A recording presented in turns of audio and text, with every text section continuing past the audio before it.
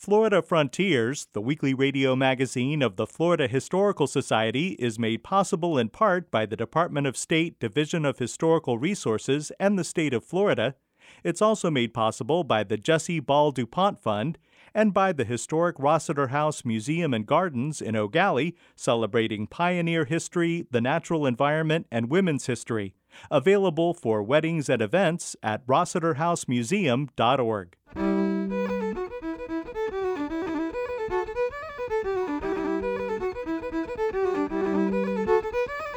This is Florida Frontiers, the weekly radio magazine of the Florida Historical Society, on the web at myfloridahistory.org.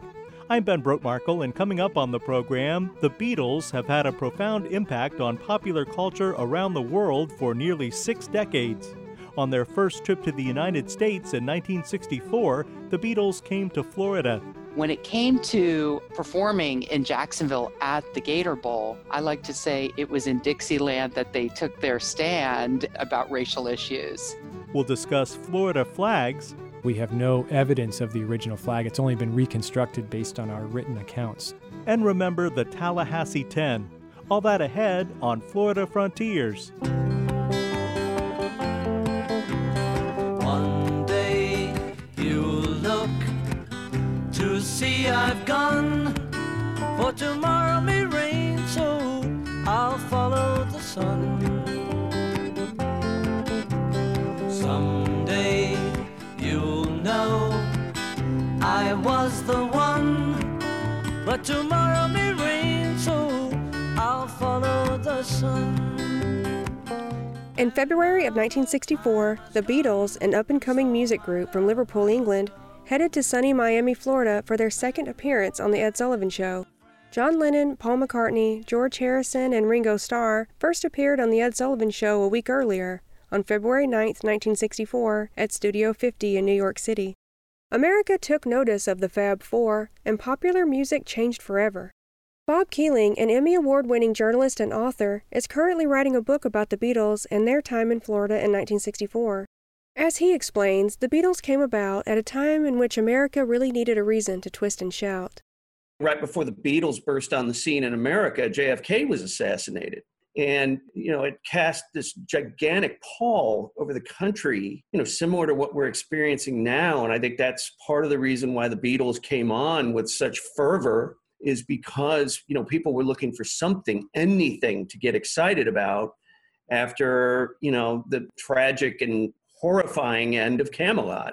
And with the nation sort of still being in this collective state of shock after JFK, they just had this driving force, this joyous beat and theme to their music. It's just eternally fresh. It's hard to believe to imagine a time when we didn't know who the Beatles were. But for America, that was roughly December of 63 into January of 64. They hit number 1 on the charts, and here come the Beatles in February of that year. And 64 was just a magical year for them in the United States. In early 1964, the Beatles weren't very well known in America yet, but the Ed Sullivan Show appearance in Miami Beach changed that. Their performance in the ballroom at the Deauville Hotel had a live audience of 2,600, but was watched at home by an estimated 70 million people. Good evening, ladies and gentlemen. Tonight live from Miami Beach, the Ed Sullivan Show. Thank you very, very much. Thank you. Last Sunday, on our show in New York, the Beatles played to the greatest TV audience that's ever been assembled in the history of American TV. Now, tonight, here in Miami Beach, again, the Beatles face a record-busting audience. Ladies and gentlemen, here are 4 of the nicest youngsters we've ever had on our stage, the Beatles. Bring them on.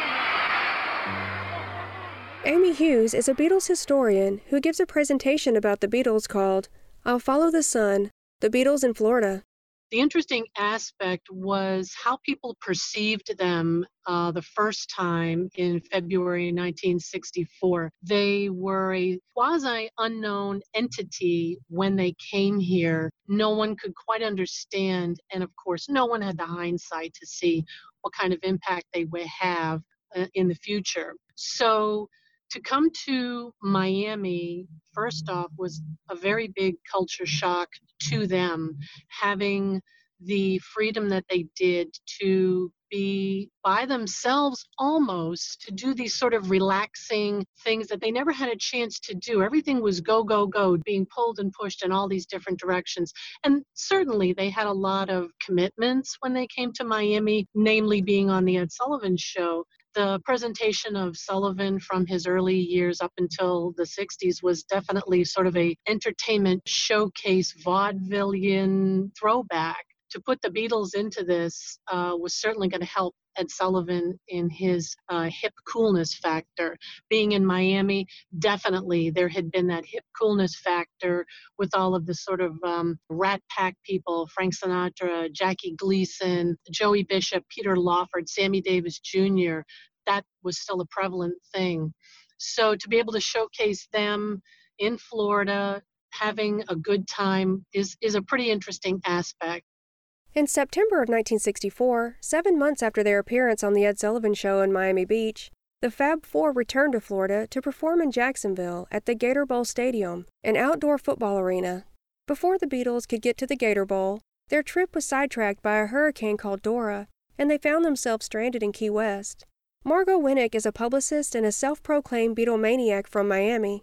She is also a contributor to the nationally syndicated radio show Beatles Brunch, hosted by Joe Johnson and produced in Fort Lauderdale. So later in 1964, once, Beatlemania is really ignited, the Beatles were due to perform in Jacksonville at the Gator Bowl, but Hurricane Dora delayed that plan. And in fact, they took a flight and went to Key West. I've actually talked to a gentleman who was in a bar the night that they had the downtime in Key West and were basically killing time. They sat in with the band. They smoked cigarettes with people at the bar, including this gentleman. While they were in Key West, apparently they had a soul-searching sort of evening that Paul later references when he says, "Did you remember the night we cried?" What about the night we cried? Because there wasn't any reason left to keep it all inside. Never understood a word, but you were always there with a smile. And if I say I really loved you and was glad you came along, then you were here today. That was in a song called Here Today that he dedicates. Even to this day, he plays it live, and it's for John. So Do You Remember the Night We Cried is a reference to the night that they were in Key West, Florida, waiting to go play that Gator Bowl date, but they had some downtime and they had to take a flight and avoid Hurricane Dora. After Hurricane Dora passed, the Beatles were finally able to make their way to their Gator Bowl performance in Jacksonville. Once they arrived, they were astonished to find out that the concert they'd been booked to play was going to be racially segregated, even though the Civil Rights Act of 1964 passed a few months earlier. When it came to performing in Jacksonville at the Gator Bowl, I like to say it was in Dixieland that they took their stand about racial issues. The Beatles apparently were backstage, ready to go on, and hearing that the audience was segregated. And they were adamant that they would not take the stage until that was corrected and that the audience was allowed to mix. John Lennon said he'd rather return the appearance money. They did not want to take the stage until the audience was mixed and could enjoy the show. That apparently became part of their contract language going forward. That's how strongly they felt about the need to play to desegregated audiences so that everyone could enjoy the music. Titusville native Barbara West attended the 1964 Beatles concert at the Gator Bowl in Jacksonville. She's now the site manager of the historic Rossiter House Museum and Gardens in Eau Gallie, Florida. Barbara West looks back on the concert as one of the most memorable times of her life. I was 16 years old, and I was entering my junior year in high school. And a group of my friends decided that they wanted to go to the concert. Everybody was so excited that it was going to be in Jacksonville. This was the first out-of-town trip I was ever allowed to go on with my friends. So this was a big deal. And it was mixed company. It was boyfriends and girlfriends. We piled 10 of us, lots of lap sitting and all. The weather was horrible. Hurricane Dora had just come through the day before, and there was debris everywhere. We were in the bleachers. We were not on the ground, so we weren't real close to the stage. But the weather was so horrible. It was still bands of rain coming through. So we ended up all getting soaking wet. And there was so much noise. I mean, the girls were just going crazy. It was so loud that when the Beatles finally did come out on stage, you could hardly hear what they were singing. I would like to say right now that you've been a swell crowd here tonight, so let's keep up the good work. And it gives me a great deal of pleasure on behalf of the PNE and C Fund to present the Beatles!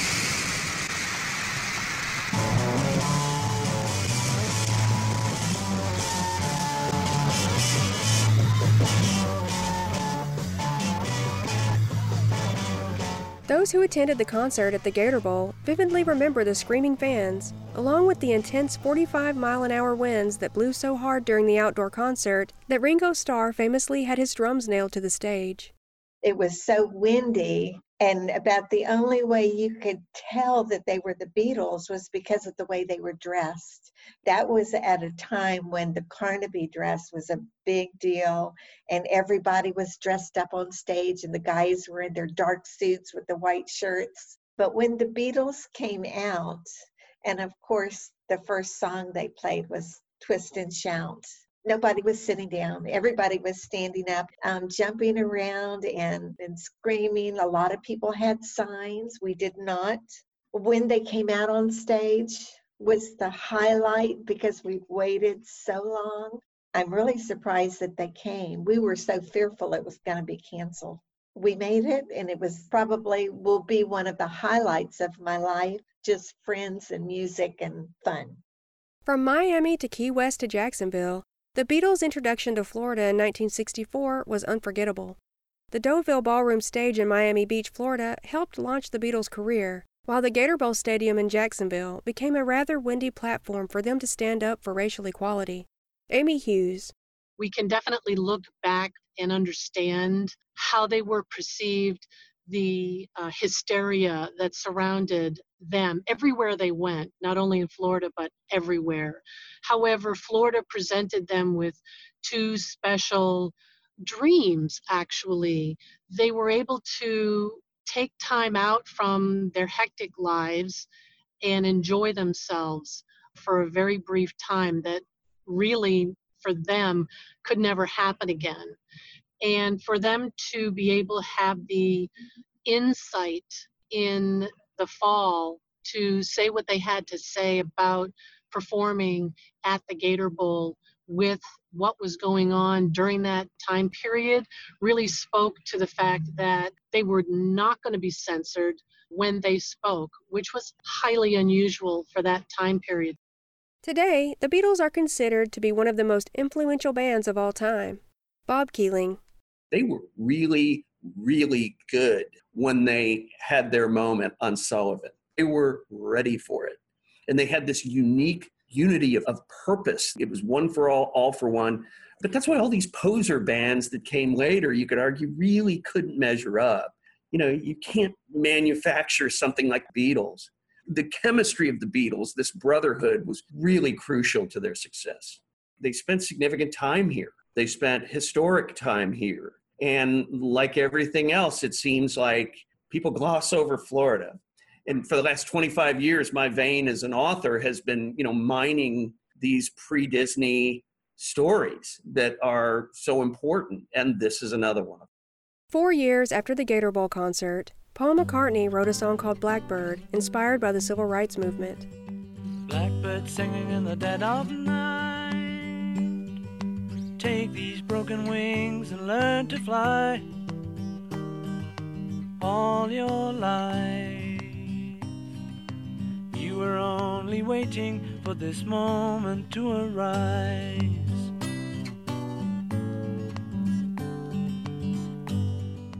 John Lennon was assassinated by an obsessed fan in 1980, and George Harrison died of cancer in 2001. Nearly 60 years after their concert at the Gator Bowl, Paul McCartney and Ringo Starr still make music and perform regularly to sold-out crowds. They also continue to speak out about issues important to them. Recently, Paul McCartney and Ringo Starr gave statements of support to the Black Lives Matter movement. While referencing their infamous Gator Bowl concert in Jacksonville, they reiterated their decades-long call for equal rights, peace, and love. For Florida Frontiers, I'm Holly Baker, Public History Coordinator for the Florida Historical Society and manager of the Brevard Museum of History and Natural Science in Cocoa. All your life, you were only waiting for this moment to arise. You were only waiting for this moment to arise. You were only waiting for this moment to arise. This is Florida Frontiers, the weekly radio magazine of the Florida Historical Society. I'm Ben Brotmarkle. Visit us anytime on the web at myfloridahistory.org to find discounted books on Florida history and culture. Watch our television series, Florida Frontiers, subscribe to our journal, the Florida Historical Quarterly, and much more. That's myfloridahistory.org. You're a grand old flag, you're a high-flying flag, and forever in peace may you wave. Joining us now is Ben DiBiase, Director of Educational Resources for the Florida Historical Society and archivist at the Library of Florida History in Cocoa. Ben, Rembert Patrick first published his book, Florida Under Five Flags, in 1945. While that book remains a valuable resource, the story of Florida's many flags is a bit more complicated, right? Yeah, that's right, Ben. Even though, that book has become the standard especially for elementary school students learning about Florida's history, there's a lot more to the story, and it really does get a little more complicated. So we say five flags, beginning with, in the 16th century, the flag that Ponce de Leon would have placed here in Florida, which, believe it or not, Spain didn't have its own single national flag at that time period. So historians believed it was something that would have reflected the monarchy at that time. And then we move into the second flag, which was the French flag, because in 1564, a group of French Huguenots landed in northeast Florida and established La Caroline, or the Fort Caroline colony, and placed the blue flag with the three fleur-de-lis on the flag. And then we move forward again to the second Spanish period. And then in 1821, Florida becomes a U.S. territory, so the Stars and Stripes. And then in 1845, we have the Florida state flag. But in between that time period, that's where we get a little bit complicated, and especially so in between the Spanish period, the British, and the second Spanish period. So in 1763, Florida actually becomes a British territory. So the Union Jack flies over Florida. That's one of the five that Rembert Patrick describes. And then in 1783, we begin the second Spanish period. And it was actually during this time that you had a series of these pseudo-governments sort of moving into Florida, creating their own governments, creating their own communities, and as such, created their own flags. Symbolically, flags are vitally important to the identity of a community, and they can be very, very powerful symbols. So when a community decides to exert their autonomy over a region, they create a flag to do so, to represent that sense of control.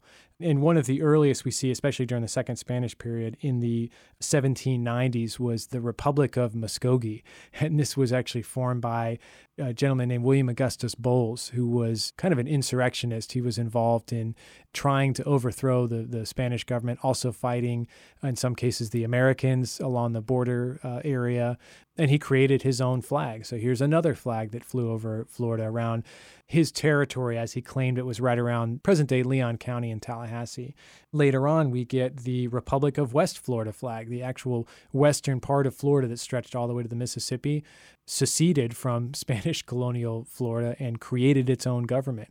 And they created their own flag at that time period. And then we move forward to the War of 1812, and there were a group of Georgians that invaded East Florida and created the Republic of East Florida and had their own flag to symbolize that.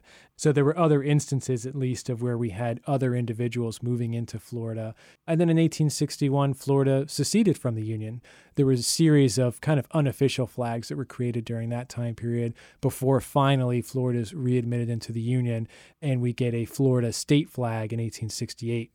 And the first 1845 state flag caused quite a bit of controversy when it was first unveiled, right?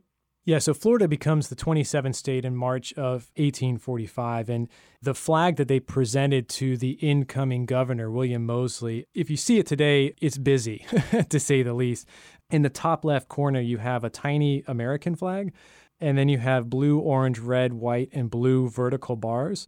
And inside of the orange bar is the motto, "Let us alone." And that's where the controversy comes in, because at the time, the Whigs within the state legislature claimed that "Let us alone" was an official party motto of the Democratic Party. So they said, well, we don't want that on our state flag because it represents your party. So there was a lot of bickering back and forth. It went to the state Senate, to the state House. They both passed their own resolutions, but not according to the correct procedures. So the flag itself was never adopted. And after 1845, it just sort of disappeared. In fact, that flag, we have no evidence of the original flag. It's only been reconstructed based on our written accounts. So our first state flag in 1845 is a bit of a mystery. And then again, by 1861, Florida has seceded from the Union. So it was a moot point by then anyway. When did Florida adopt the current state flag design in use today? Well, the state flag as we see today really traces its origins back to 1868. After Florida is readmitted into the Union in 1868, they design a state seal, and that seal was on a white background. So the flag itself was just a white field with a very complex painted seal that was in the middle. And it wasn't until the 1890s that Francis Fleming, who was governor at the time, argued that the flag looked like the white flag of defeat when it was laying slack in no wind. So they decided to add the red bars, the red cross, essentially the cross of St. Andrews, as they argued at that time. So in the state legislative session of 1899 to 1900, they officially adopted that. So we had a state seal on top of a white field with the two diagonal red bars that you see today. And that's essentially what exists today. When the state constitution was revised in the 1960s, they updated the seal to be a little more accurate, that actually the Seminole Indian woman that's depicted is more accurately dressed, and changed a few other things. And it was finally tweaked in 1968. And then by the 1980s, the state legislature officially adopted the language that exists today. So in terms of proportion and all of that, it dates from about the 1980s. So it's an interesting evolution going all the way back to the 16th century, how we understand and symbolically depict the idea of Florida in the form of a flag. Interesting as always. Thanks, Ben. Sure, thank you. Ben DiBiase is Director of Educational Resources for the Florida Historical Society and archivist at the Library of Florida History in Cocoa. To see some of the Florida flags we've been discussing, check out our web extras at myfloridahistory.org. But should old acquaintance be forgot, keep your eye on that grand old flag. This is Florida Frontiers. In the spring and summer of 1961, groups of volunteers called Freedom Riders faced life-threatening violence to integrate interstate travel in the South. It's often forgotten that two groups of Freedom Riders came to Florida. One group of Freedom Riders traveled through the center of the state to St. Petersburg. The other group crossed North Florida to Tallahassee. Ray Arsenault is professor of history at the University of South Florida, St. Petersburg, and author of the book Freedom Riders, 1961 and the Struggle for Racial Justice. Ferris Bryant was the governor. He was from Ocala. He was a staunch segregationist, but a pragmatic politician, and he saw what was happening in Mississippi. And that he thought that was not good for business, not good for Florida's image, and so even though he wanted to preserve segregation, he didn't want the violence. And so he made a tremendous effort, frankly, to work with Burke Marshall from the Justice Department to keep the most violent, most militant white supremacists away from the Freedom Riders. And so there was no big violence. Now, he wasn't entirely successful. When they got to Ocala, several of the riders were beaten and imprisoned, and it was not a happy scene. But they had to leave them in Ocala And then they went on to Tampa, where it was there was a bit of a ruckus in Tampa, but minor compared to what was happening in Alabama and Mississippi. From Tampa, the first Florida Freedom Ride made it to the final destination of St. Petersburg. The second Florida Freedom Ride bus carried an interfaith group of rabbis and clergymen. They made it to their final destination of Tallahassee, but were not warmly received. They come into Sumter and they tried to stay at the Evans Motor Court. And the sheriff showed up and threatened to arrest them if they didn't go away. And one of the white supremacists had a pickup truck with a huge rattlesnake in the back. He takes it out and shakes it at the Freedom Riders, saying, if you don't get out of here, I'm going to let this snake loose on you guys. And so it was a pretty tense as they came down. They went through Jacksonville and met some local NAACP activists who had been doing some local tests of compliance with the desegregation. And they went to Lake City, and also kind of a mixed reaction there. They kind of tolerated them but let them go, but a lot of screaming at them. And so they get to Tallahassee, and they really didn't have much trouble desegregating the bus terminals. Following a successful bus ride, the Freedom Riders had difficulty at the local airport. A group of riders who had become known as the Tallahassee 10 tried to integrate the restaurant at the airport. When they were denied service, they staged a sit-in. Ray Arsenault. They wouldn't leave. Finally, they closed the airport at midnight, and they went back into Tallahassee, and they came back the next morning at 7:30 and continued the sit-in until they let them eat in the restaurant. And the police came, and they were actually on the phone with Burke Marshall in the Justice Department. He was trying to negotiate it, and the police just panicked and said, you got 15 seconds to get out of here. And they arrested them all, carted them off to jail. And they were convicted of several crimes, breach of peace and violating the ordinance for segregation. And they went before Judge Rudd, who was this infamous white supremacist in Tallahassee, and he convicted them all and gave them a tongue lashing about, go back to your own communities and fix the problems there. We have no problems in Tallahassee, right? The Tallahassee 10 bailed themselves out of jail and continued their civil rights work. Over the next 3 years, they appeal the decisions. They go to the circuit court and then to the state Supreme Court and finally to the U.S. Supreme Court. And the U.S. Supreme Court would not set aside the convictions. So in August of '64, after the Civil Rights Act is passed, more than 3 years after the Tallahassee 10 had spent their time in jail, they come back to Tallahassee and they serve several days in jail. And then they're let out. And then in a great triumph, they go over to the restaurant at the airport and have lunch. Ray Arsenault is professor of history at the University of South Florida, St. Petersburg, and author of the book Freedom Riders, 1961 and the Struggle for Racial Justice. You've been listening to Florida Frontiers, the weekly radio magazine of the Florida Historical Society. Visit us anytime on the web at myfloridahistory.org and join the conversation on Facebook. You can find us right here again next week and listen as a podcast. Production assistance for Florida Frontiers comes from Holly Baker and Ben DiBiase. Our web extras are produced by Jerry Klein. The program is edited by John White. Stay safe and healthy. I'm Ben Brookmarkle.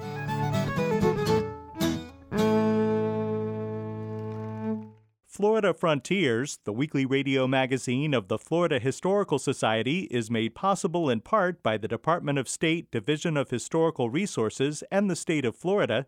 It's also made possible by the Jesse Ball DuPont Fund and by the historic Rossiter House Museum and Gardens in Eau Gallie, celebrating pioneer history, the natural environment, and women's history.